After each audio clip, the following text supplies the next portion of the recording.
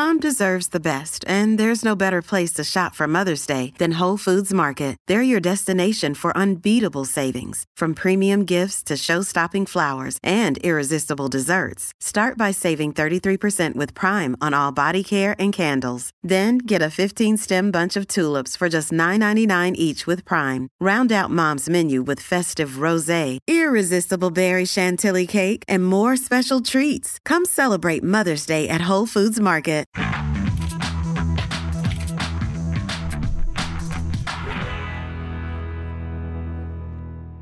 Hey guys, welcome back to the show, and thank you so much for tuning in. If it's your first time here, hi, my name is Lauren. Let's just jump right into things. So first off, does racism kill? And I mean literally kill, or at the very least have very negative health consequences for Black people in America?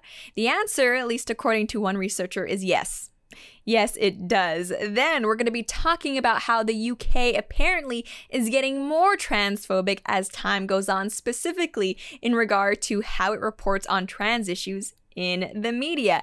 Then, if you watch the show consistently, you probably are already familiar with how useless the UN is, but we are going to be looking specifically about how the UN is useless when it comes to advancing women's rights. And then finally, because this is our last show before Christmas, Merry Christmas, by the way, we're going to be looking at an article which alleges that the Virgin Mary perpetuates patriarchy and control of women's bodies in Western culture. This was news to me, but I don't know about you all. I just love learning about my religion from people who don't actually practice or know anything about my religion. It's a really good time, right? So let's talk about racism. Now, I don't think racism is a good thing at all.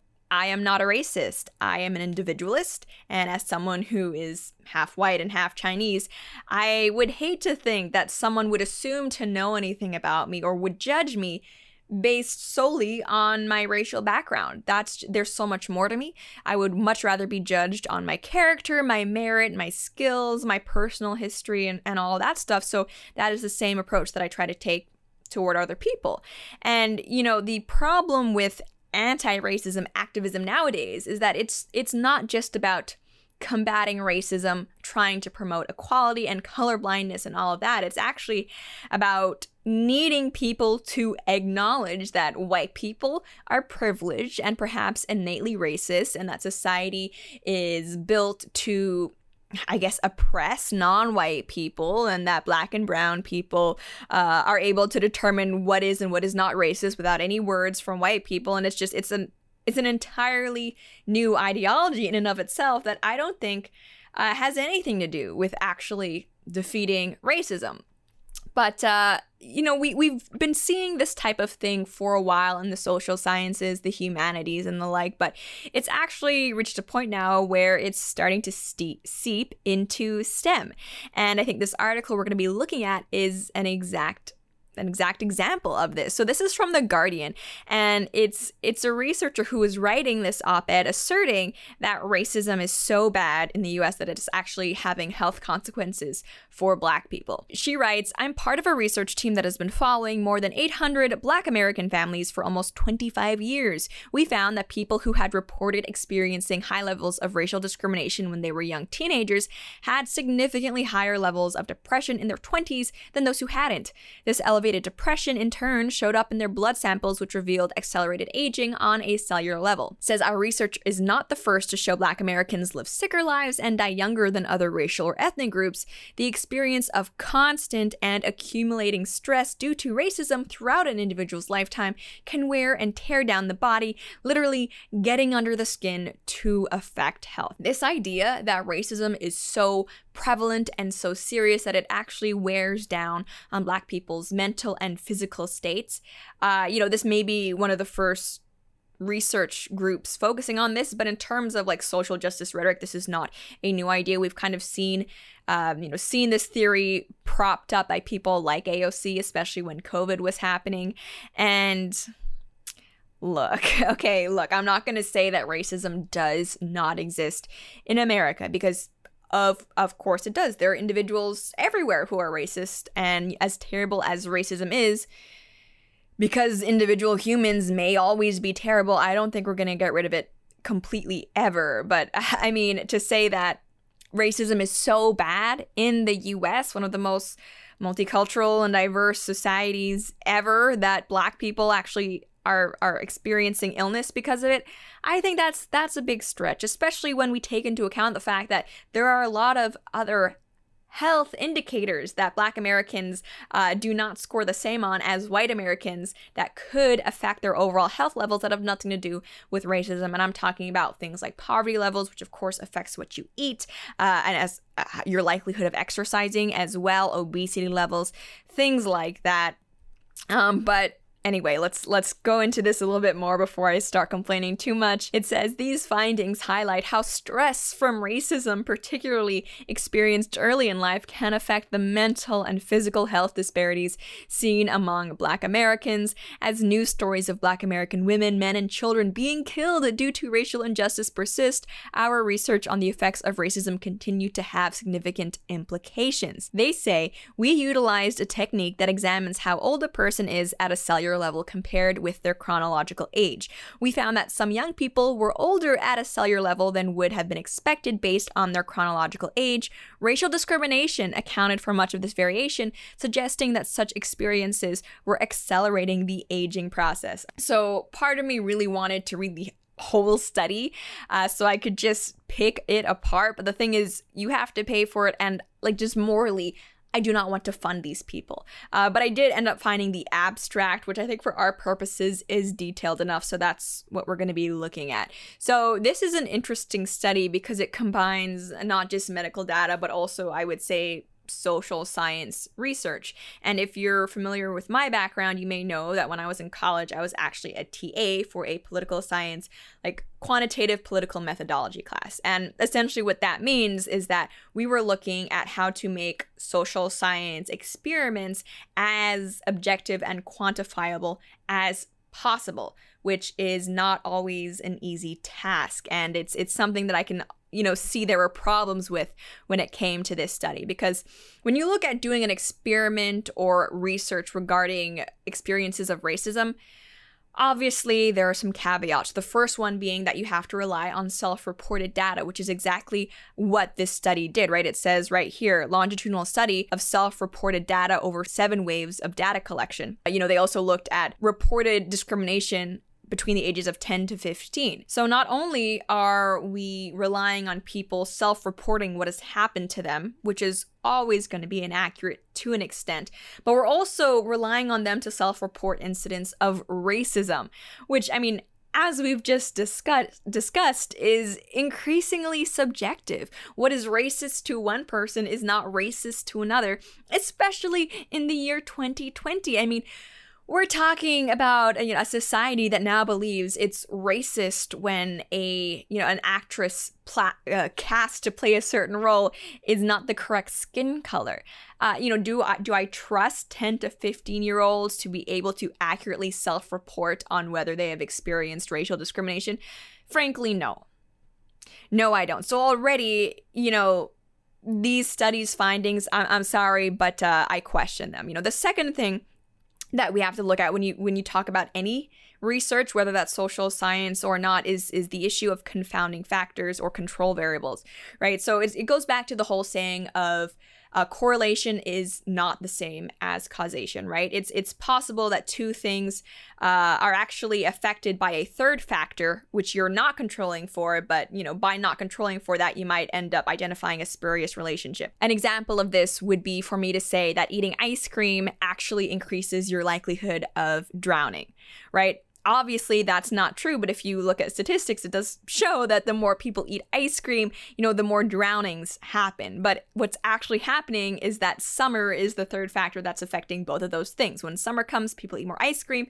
People also drown more because they're swimming more. But, without acknowledging that third factor, you're going to end up with a spurious relationship between the ice cream and the drowning. So the way that you kind of account for that is by considering as many other factors that might affect your relationship in your equation as possible. So when it comes to something like trying to determine the effect of racial discrimination on health, for example, in addition to, I guess, trying to quantify racial discrimination somehow, I would also look at family structure, geographical location, where exactly you live, other health habits, family history of mental illness, all of these other things that might affect, your actual age that don't relate to you, or your cellular age that don't relate to you being discriminated against, if that makes sense. And from looking at this study,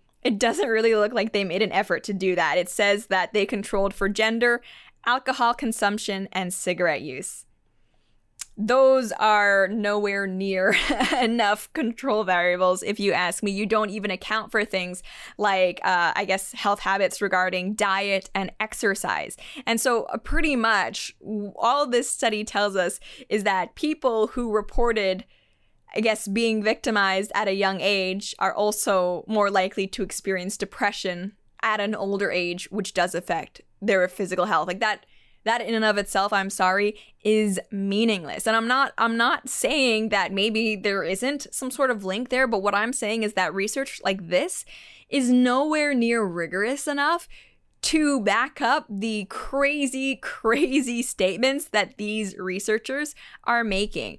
And it's too bad, because I feel like, in times past, it may have been the media's job to actually, look into these findings and maybe poke holes, or at least point to potential problems. But nowadays, because stuff like this fits the narrative that is being pushed, that, you're right, Western society is racist, instead of trying to challenge these findings, or at least scrutinize them, we just have our publishers like The Guardian giving a platform for these pseudoscientists to spout whatever they want pretty much unchallenged, which is way too bad. And actually, kind of going against what this research says, I would say that it's not racism that is being deadly toward Black Americans. It's actually the attempt of being too anti-racist.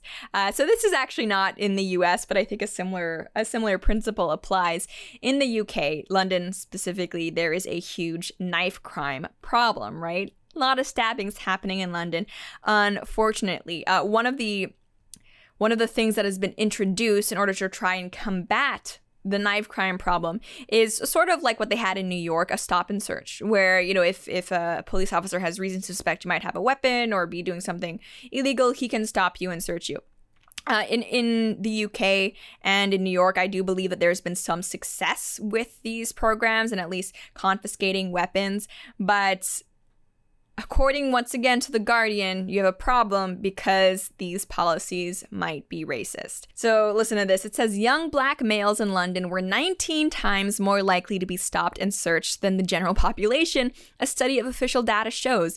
The tactic, dogged by claims of racial profiling, was concentrated in deprived areas, and the success rate for searches turning up something potentially unlawful had fallen from 2 years ago, the research by University College London's Institute for Global City Policing found. Victor Alyssa, a former lead for the Met on Stop and Search, said the study, which revealed profiling, was shredding confidence in Britain's biggest force. And, as far as the police is claimed, they assert that it's not based on race. It's actually something they do where they target specific areas that are higher crime, and they spend more resources monitoring those areas, which just happen to be disproportionately Black, and so that's why more Black people are stopped. But it all goes back to the same mentality where something is innately racist if it means that different outcomes are exhibited by different groups, right? It doesn't matter if there's actually any racist intent behind it. As long as it equates with some sort of difference, then boom, you have racism. And when it comes to criticisms of things like stop and frisk, or stop and search as it seems to be called in the UK, the intent might be, I guess, to reduce racism against Black people. Maybe they'll feel better then and live longer, but it's like, these communities have crime problems. People are being stabbed. Maybe we focus less on being racist and more on objectively helping them by getting knives and criminals off the street, right? It's like with the research about cellular age, racism isn't good, sure, but maybe if we talk about things like why Black poverty is so high, which is disproportionately because of single mothers. Maybe if we talk about things like why the Black population is disproportionately obese and things like behaviors like drinking and smoking, and maybe we could actually make some genuine progress equalizing health outcomes. But no, they would rather just blame everything on racism. So there you have it. Okay, let's continue though. Is the UK getting more transphobic? A lot of you would probably say, no, of course not. Like every year there's progress made in how people's attitudes are toward LGBT people, but according to Pink News, quote, the UK media coverage of trans lives has become more troubling in the past decade. What does that mean? Well, that's coming up, but before we get to it, I want to say a thank you to our sponsor, Bloomsy Box. So in the spirit of holiday sharing, here's something a lot of people don't know about me. I actually put a lot of effort into finding the right holiday gift for special people. It's something that I really care about. I want to give the perfect gift to the people I love. And if you're like me, you should consider flowers from Bloomsy Box for the holidays. You know about Bloomsy Box, right? You should. They are spectacular. Your loved ones will light up when their flowers arrive, and they'll probably end up posting pics and brag to all of their friends. It's just such a special feeling to receive some of these flowers. And you can also send Bloomsy Box flowers to loved ones each month with a Bloomsy Box subscription. So Bloomsy Box are simply better blooms. Seeing the look on someone's face when your Bloomsy Box flowers arrive is kind of magical. Bloomsy Box flowers are as spectacular as the story behind them. They are sustainably grown on family farms around the world. And what is really cool is when you place your order, your flowers are hand-picked and arranged at the farm just for you. So it's kind of like sending a personal, one-of-a-kind flower gift to someone. They're delivered farm fresh straight to your door, so they arrive weeks fresher.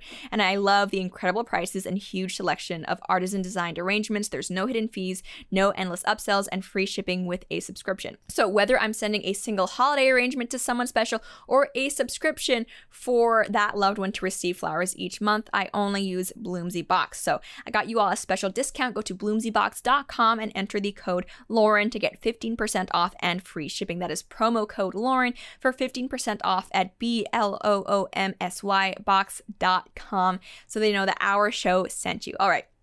So let's continue with what Pink News has to say. They say the UK's Independent Press Standards Organisation, and of course they spell organisation with an S because they are British, has published new research into coverage of transgender issues weeks after a study confirmed relentless anti-trans media coverage is causing increased depression and psychological distress in the trans people exposed to it.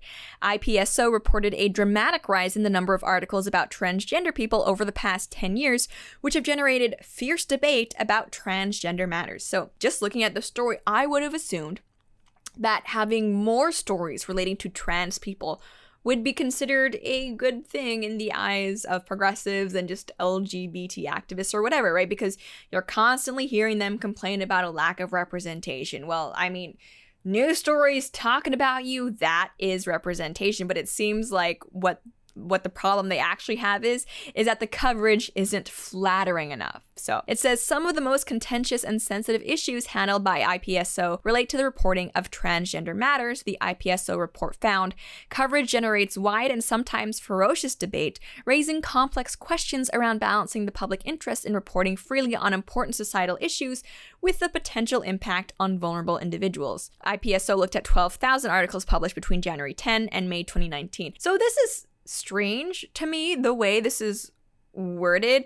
You know, it says coverage generates widespread debate and it raises questions around balancing public interest in reporting issues with the impact on vulnerable individuals. Like, are you saying that news outlets shouldn't report on like trans debate issues because it might upset trans people? Because that's not an acceptable thing, in my opinion. Like, I don't care how anybody feels if it's a matter of, you know, who is and is not allowed in, you know, public bathrooms and stuff. That's something we should all be able to weigh in on. It's like saying, you know, we should stop reporting on pedophiles being sentenced to go to jail because it might upset pedophiles. I mean, what kind of logic is that? It says it found that there were 3 phases to coverage of trans people in the UK. At first, coverage was mostly disrespectful and mocking. Then there were human interest stories focused on trans celebrities like Caitlyn Jenner and Chelsea Manning, while in recent years, coverage has shifted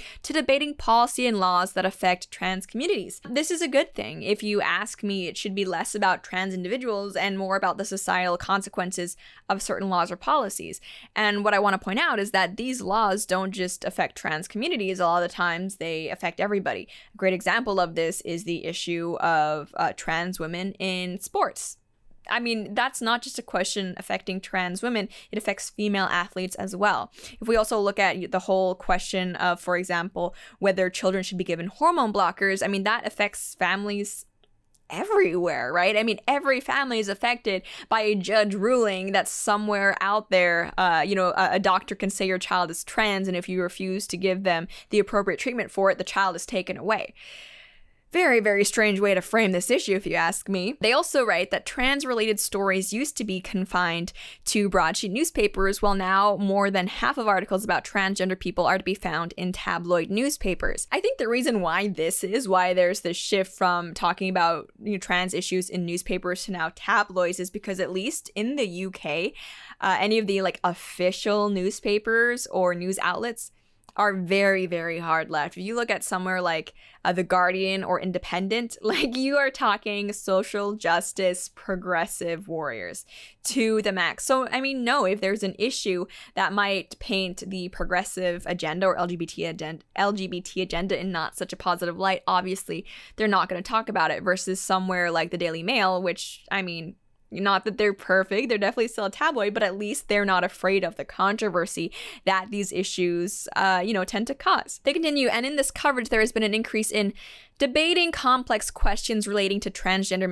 matters in policy and legislation and potential impacts on wider society, IPSO said, with an accompanying increase in questioning tone of coverage. The research identified perceptions amongst some interview participants of increased hostility towards transgender individuals as issues are discussed and debated, which they viewed as potentially indicative of tangibly worsening standards, the report added. If you ask me, this isn't representative of, I guess, more hostility towards trans people. I think it is just an acknowledgement that a lot of these debates, the sports debate, the bathroom debate, well, there are people on both sides of the issue. And in my opinion, neither of those debates relate to whether trans people are valid or should be accepted or not. It's just, is it worth fundamentally changing society and the way it operates in order to appease a small fraction of people who aren't even all trans people? Because a lot of trans people don't support the crazy stuff the LGBT lobby is pushing. For example, there's this whole debate over pronouns and whether it should be illegal to call someone by the wrong pronoun, whether that's hate speech. That absolutely deserves a public debate. And, I don't care if 1 or 2 trans people are offended by the fact that papers would report on it. It needs to be done. Goodness. So Jane Fay, the chair of Trans Media Watch, Jane Fay is in all lowercase letters in this article.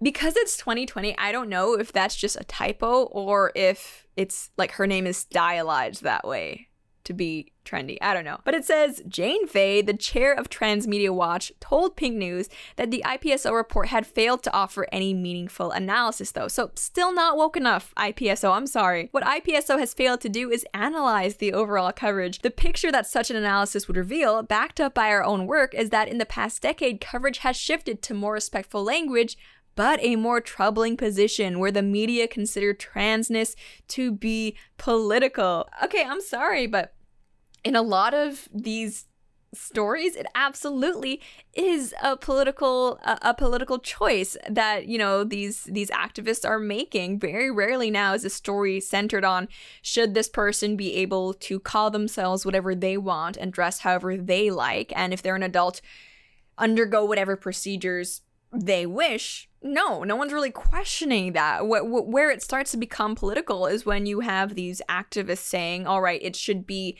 punishable by law to not call me this and instead call me that to say that I can't compete in this category of sports.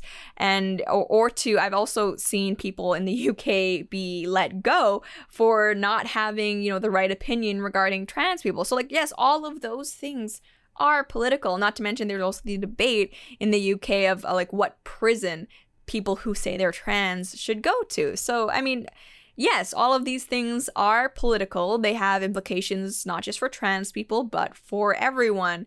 And I'm sorry that these activists aren't satisfied with how the media have been reporting on it.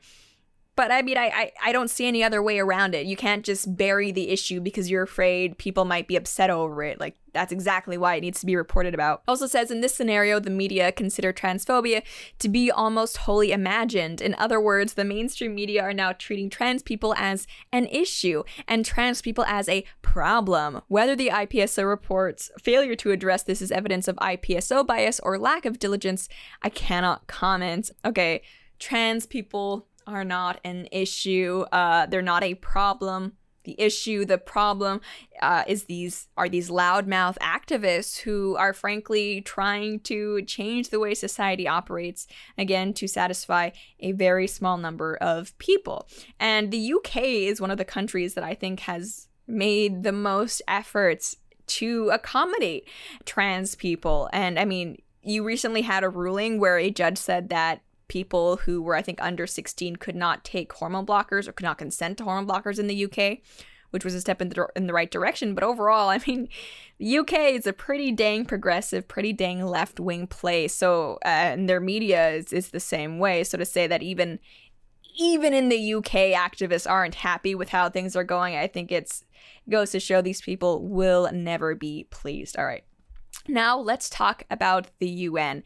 It's no secret that I'm not a fan of the UN, and it's not necessarily that every little thing the UN does is terrible. The UN has done good things in the past, but it's just that anything good the UN does is not exclusive to the UN. You have a countless number of other NGOs and humanitarian groups who do the same, but without all the baggage the UN carries, right? The UN at its core is a bloated, corrupt bureaucracy trying to impose globalist values on populations that do not elect them and to whom they're not accountable. So no, it's not a good idea in my opinion. And, lately, because I follow them on social media, I've been seeing a lot of, I'm going to say, propaganda from the UN Women's Group specifically. And so if we look at what role a body like the UN has to play in specifically women's rights, you would think it would be something to do with maybe eliminating female genital mutilation, trying to increase access to education for girls the world over, combating sex and human trafficking, trying to end child marriages, things like that. And I'm not going to say that UN Women doesn't touch those issues at all, because they do, but what's strange to me is that UN Women seem to spend a disproportionate amount of time focusing on third wave feminist issues, right? So instead of making our big push to be getting girls equal access to education as boys, let's talk about the pay gap.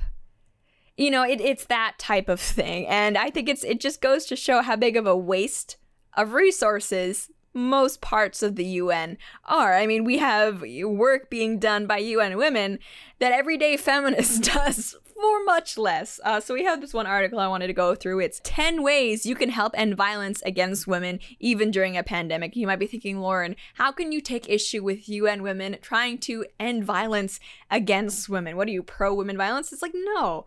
Okay, ending violence against women is a good thing, and if the UN were actually talking about ending things like honor killings or like martial law or marital rape and things like that, I would be all for it. But the way that the UN Women Group thinks we're going to end violence against women is essentially by becoming intersectional feminists.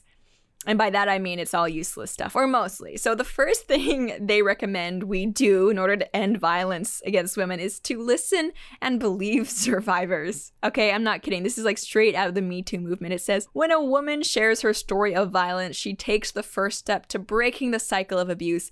It's on all of us to give her the safe space she needs to speak up and be heard. How about instead of just spouting off these meaningless Western platitudes, you actually name the biggest human rights abuses against women. Like, I don't know, the way women are treated in Saudi Arabia. Oh yeah, you can't, really, because Saudi Arabia is now on the UN Human Rights Council. Huh. How about that? So this is kind of a way, if you ask me, of like making it seem like you're all like for women's rights while at the same time really only criticizing the way that women are treated in Western countries, not other places like Iran, which, you know, is also a member of the UN. So they also say teach the next generation and learn from them. Okay, in and of itself, that doesn't necessarily sound bad, right? If you want people to treat women and really everyone fairly, it should start from when they're young, teaching them that violence is not the answer and that people, regardless of gender, deserve to live peaceably. But they say the examples we set for the younger generation shape the way they think about gender, respect, and human rights. Start conversations about gender roles early on and challenge the traditional features and characteristics assigned to men and women. Point out the stereotypes that children constantly encounter, whether in the media, on the street, or at school, and let them know that it's okay to be different. Encourage a culture of acceptance. Like, really, is challenging gender stereotypes the best way to combat violence against women? Are you gonna go to, I don't know, Indonesia and look at a woman who's being caned for, let's say, adultery and say, like, no, guys, you just need to challenge gender stereotypes? Unbelievable. So next is understand consent. Yeah, I don't have a problem with consent, but this point really just buys into the whole feminist myth out there that people are raping by accident, which is not a thing. It says, freely given, enthusiastic consent is mandatory every time.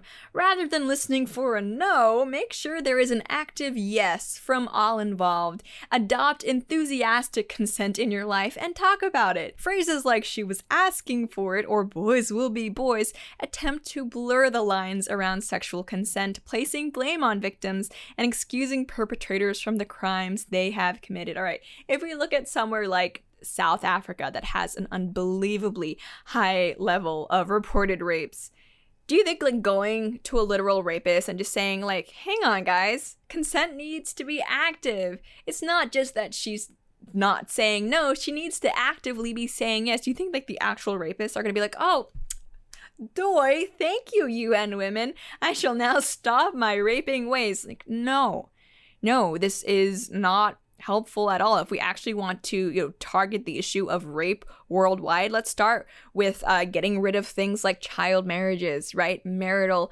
rape. Let's actually have meaningful convictions for people who are charged with rape. Like none of this stuff is actually going to do anything to advance women's rights. I'm sorry to tell you all that. Okay, this is the best one, by which I mean the most useless one, even by these standards. It says start a conversation. By this, no, they don't mean raise awareness about things like female genital mutilation or marital rape, honor killings, human trafficking. No, this is what the UN Women Group want you to do. Show your solidarity with survivors and where you stand in the fight for women's rights, get this, by oranging your social media profile for the 16 days of activism.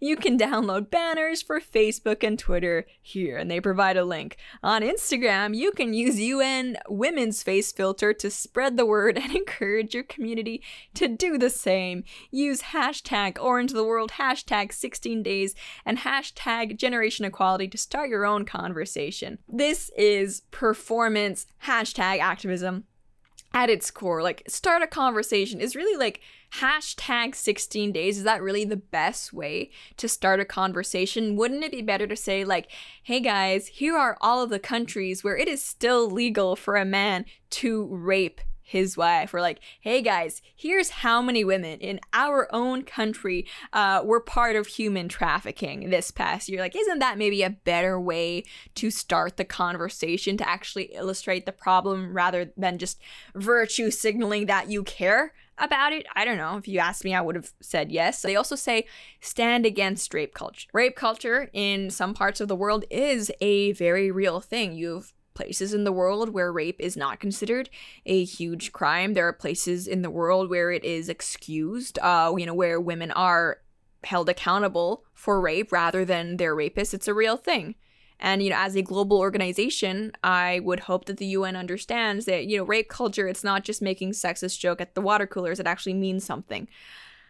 But this article that goes to show that no, they don't understand that, actually. So here's how they say to stand against rape culture. It says, every day we have the opportunity to examine our behaviors and beliefs for biases that permit rape culture to continue. Think about how you define masculinity and femininity and how your own biases and stereotypes influence you. This is not helpful, okay? Like, I get that whoever wrote this is probably located in like a New York office where this qualifies as an actual conversation against rape culture, but the UN is a global organization. Okay, rape culture still means something substantial in some parts of the world. So let's stop trying to pass off these third wave feminist platitudes as any meaningful advice to further women's equality globally, because it's not the same. I'm sorry, it's not the same.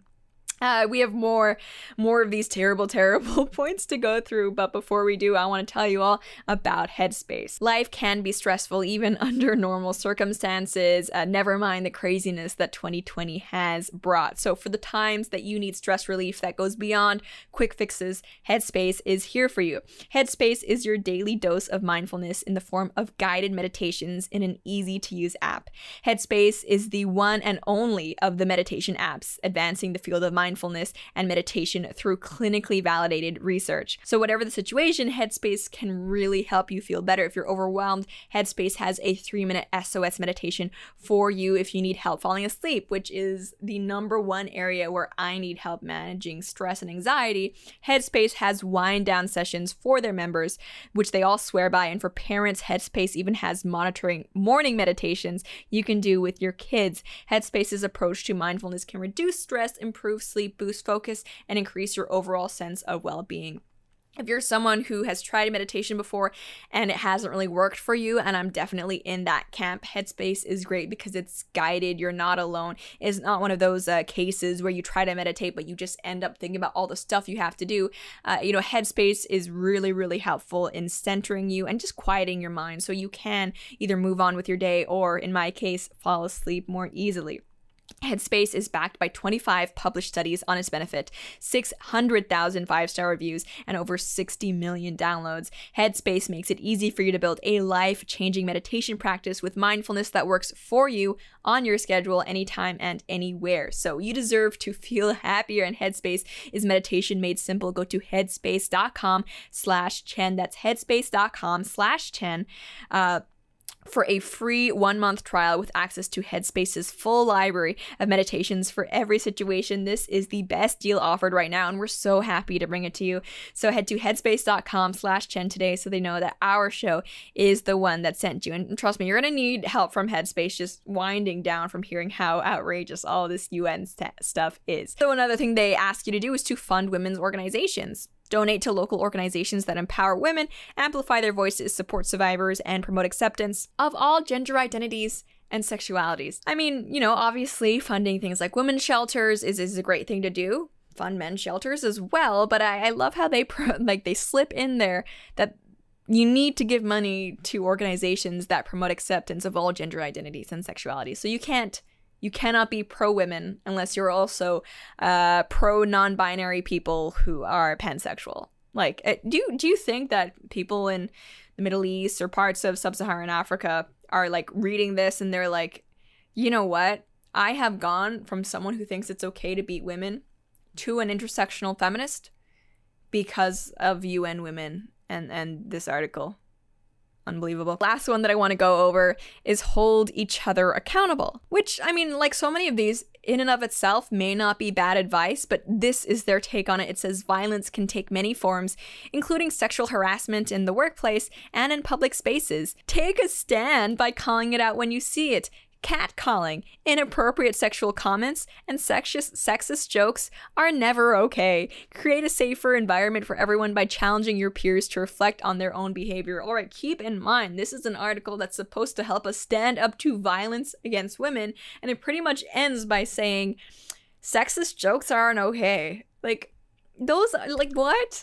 No, you are completely conflating humor with actual violence. How did we get here as like activists, as people who care about women's safety? No, all right. Next, let's look at this article that talks about the concept of equal pay. And you know what? From a global perspective, the issue of equal pay isn't as ridiculous as it is in countries like the US, Canada, and the UK.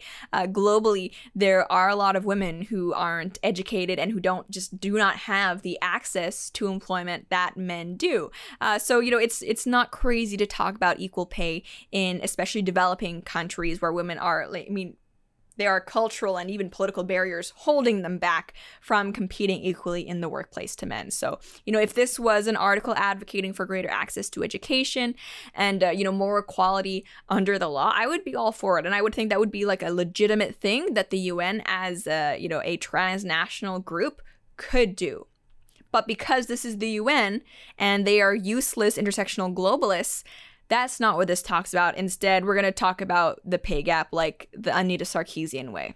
Totally useless. All right. So work of equal value, they say, can mean a job that is similar or the same, as well as a job that is not the same but is of equal value.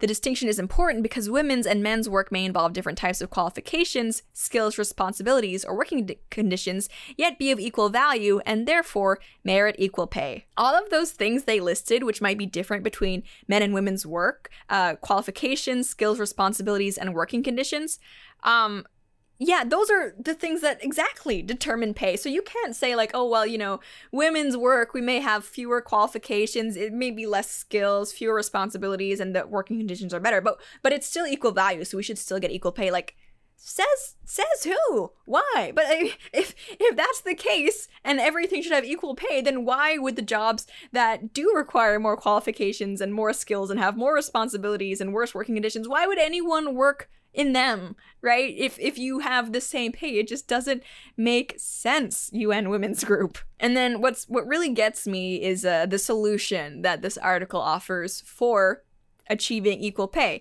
And it's not the things that I mentioned that would actually structurally help women succeed in life on their own. It says equal pay expert King says that one of the most effective and quickest ways to narrow gender pay gaps is through minimum living wages or wage floors and universal social protection.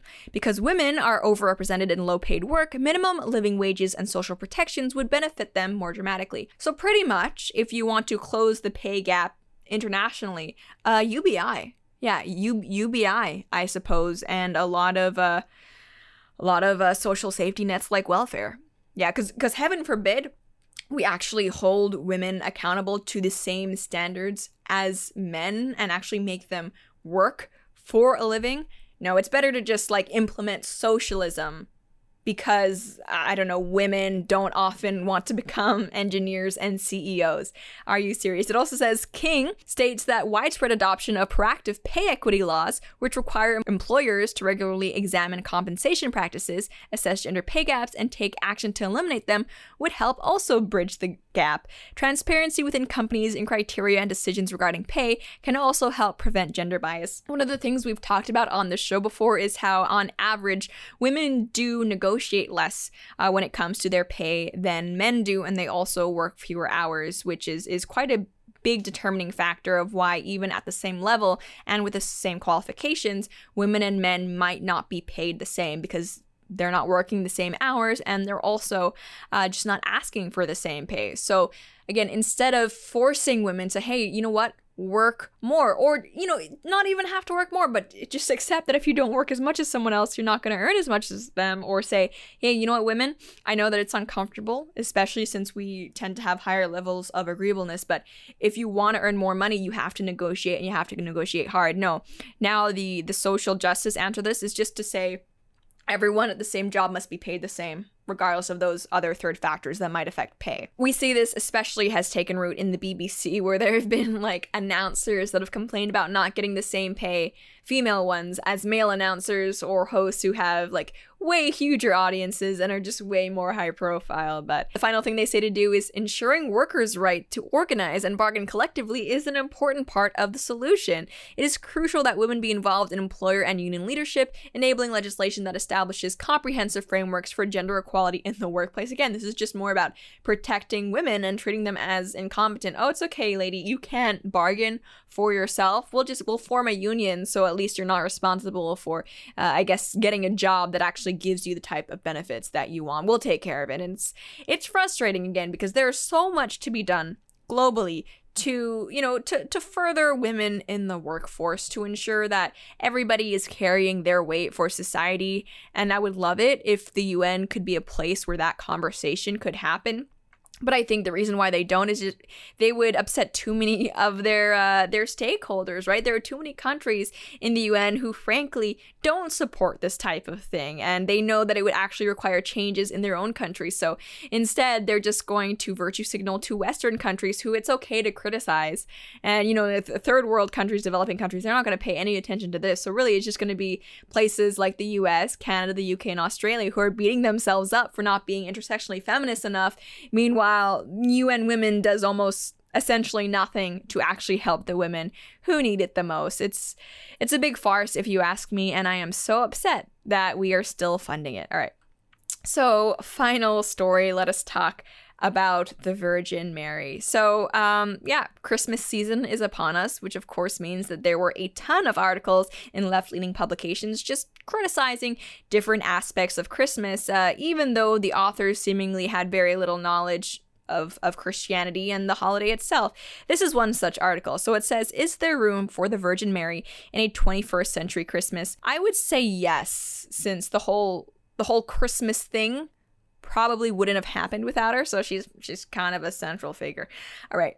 So this author says, there's something very troubling about a culture that affirms, celebrates, and perpetuates the idea that virginity is a girl's most valuable attribute and a measure of her moral character. I agree that saying to a girl that your virginity is the most valuable attribute you have, that would be damaging. That would be toxic. It'd be toxic to say to a boy or a girl. That's not what Christmas or the story of the Virgin Mary is about, though. And I think this author is just very confused as to what Christmas means or what Mary symbolizes, and that becomes very, very clear early on in the article. So it says, the image of the Virgin Mary, so ubiquitous at this time of year, represents female sexual purity as the ultimate measure of a woman's status and worth. What?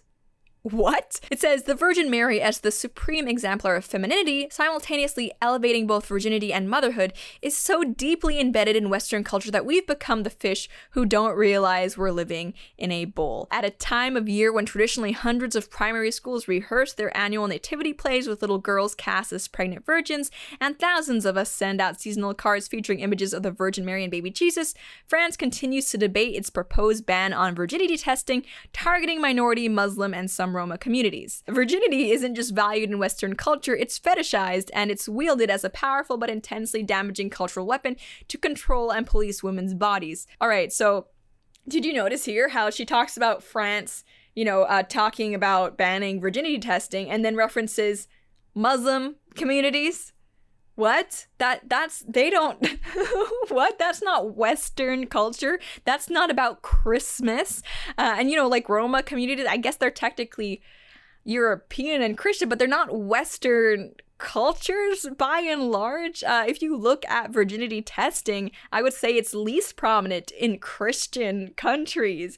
And I think this person also has a fundamental misunderstanding of why it is so emphasize that Mary was a virgin. It's not because virginity is really elevated in Christianity. It's just that Mary's birth was, I guess, a miracle because she was a virgin, and therefore, it was a sign that this was a son of God, etc., etc. Like, it's not her being a virgin does not mark her purity. It's to symbolize that this was a miracle birth and a miracle child. And you know what? Christianity is a religion where virginity is not the be all end all. I would say abstinence is greatly preached if you are not in a marriage relationship. But, even when it comes to like adultery or just fornication, the message in at least the New Testament is always, stop your sin and then carry on living in Christ. So it's not that anyone who has committed any type of sexual misstep is like forever tarnished. It's just that they should be redirected to live by Christ's teachings, which is not the same as saying if you're not a virgin, then you're no good. And actually Mary herself, after she gave birth to Jesus, she did get married and she had other children. So it's not like she lived her entire life as a virgin, but she was no less an important figure in Christ's mother after she, had children with Joseph than she was before. So it's a very misinformed take to look at the Virgin Mary and say, oh yeah, these Christians are just idolizing virginity. Like, that's not it. It's special because you can't usually get pregnant if you're a virgin. That's why they mention her virginity. It's weird that I need to explain this. Like, how does someone get to an age where they're actually like a writer and not understand the Christmas story? Very strange. And then she complains that the practice of virginity testing is a relatively rare but utterly horrifying invasion of a girl or a woman's body. I don't disagree with that, especially since virginity testing is not scientifically accurate. But again, like, it's not Christian nations who talk about the Virgin Mary that are en masse doing this virginity testing. And just again, in Christianity, people say that sex is frowned upon in Christianity, but it is totally not. It's just reserved for marriage. And it's actually, a very special and important part of a Christian marriage. So this whole conflation of sex being evil in the eyes of Christianity, no. That's not accurate. She writes, we've seen so many times in rape trials and judgments about women that the two separate issues of sexual experience and perceived virtue are presented as inextricably linked. A virgin defiled is a moral travesty, but an abused sex worker was asking for it. Okay, so I've not really heard this argument from anybody that it's okay to rape a sex worker. It's definitely not. It's not okay to rape anybody. But I think the reason why someone's profession as a sex worker might come up in a trial like this is when it's a question of, was the sex consensual or not? And if you're someone who doesn't understand why that might be relevant to a rape case, then you're probably in the Me Too Believe All Women camp, and probably not useful for me to talk to you about this. But it also says Virgin Mary imagery reifies and celebrates this dubious connection between sexual status, something that's private and no one else's business, with being a person worthy of compassion and respect. Virginity takes on more than just the description of a person who's yet to have sex and becomes an indicator of a woman's moral integrity. Okay, again, it's not just that like Mary was an amazing person because of her virginity. It's that her virginity made this a miracle birth, because to be pregnant while being a virgin, I know progressives aren't into biology nowadays, but yeah, that's a pretty big deal. That's why it's talked about a lot. Okay, that's why it's kind of it's a big part of the Christmas story. She says, you might be thinking, what's the big deal? Well, the big deal is that the Virgin Mary is one of, if not the most influential female cultural icons. Interesting then, how this author still displays so little knowledge of her. What the Virgin Mary represents culturally matters for how we think about women and how we behave towards them. Religious iconography tells us what ideal femininity should look like and becomes a cultural reference point for what all women should strive to be. I'm pretty sure that no one holding up the Virgin Mary expects women the world over to conceive while being virgins. Like, that's not a standard of femininity that I have heard. No, I think even diehard Christians accept that virgin, pregnant, probably not gonna happen for people aside from Mary. She finishes with saying the cultural obsession with female virginity is more about a desire to take ownership of girls' and women's bodies to control their sexual behavior. And this is the crux of the argument. Anytime I see people complaining about like something to do with Mary, it's like, all right, clearly you want to be able to do whatever you want sexually, sleep with whoever you want. And you know what? You can do that in the West. No one's going to stone you. No one's going to throw you off a building or anything like that.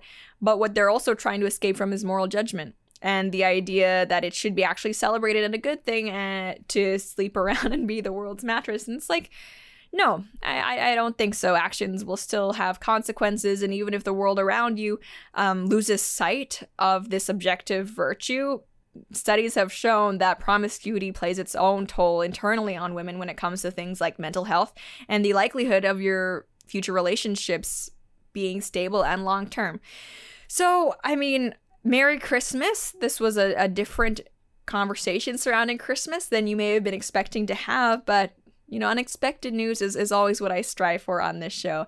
That's pretty much it for now. And if you celebrate Christmas, I hope you have a happy one, but we'll see you next time. Bye.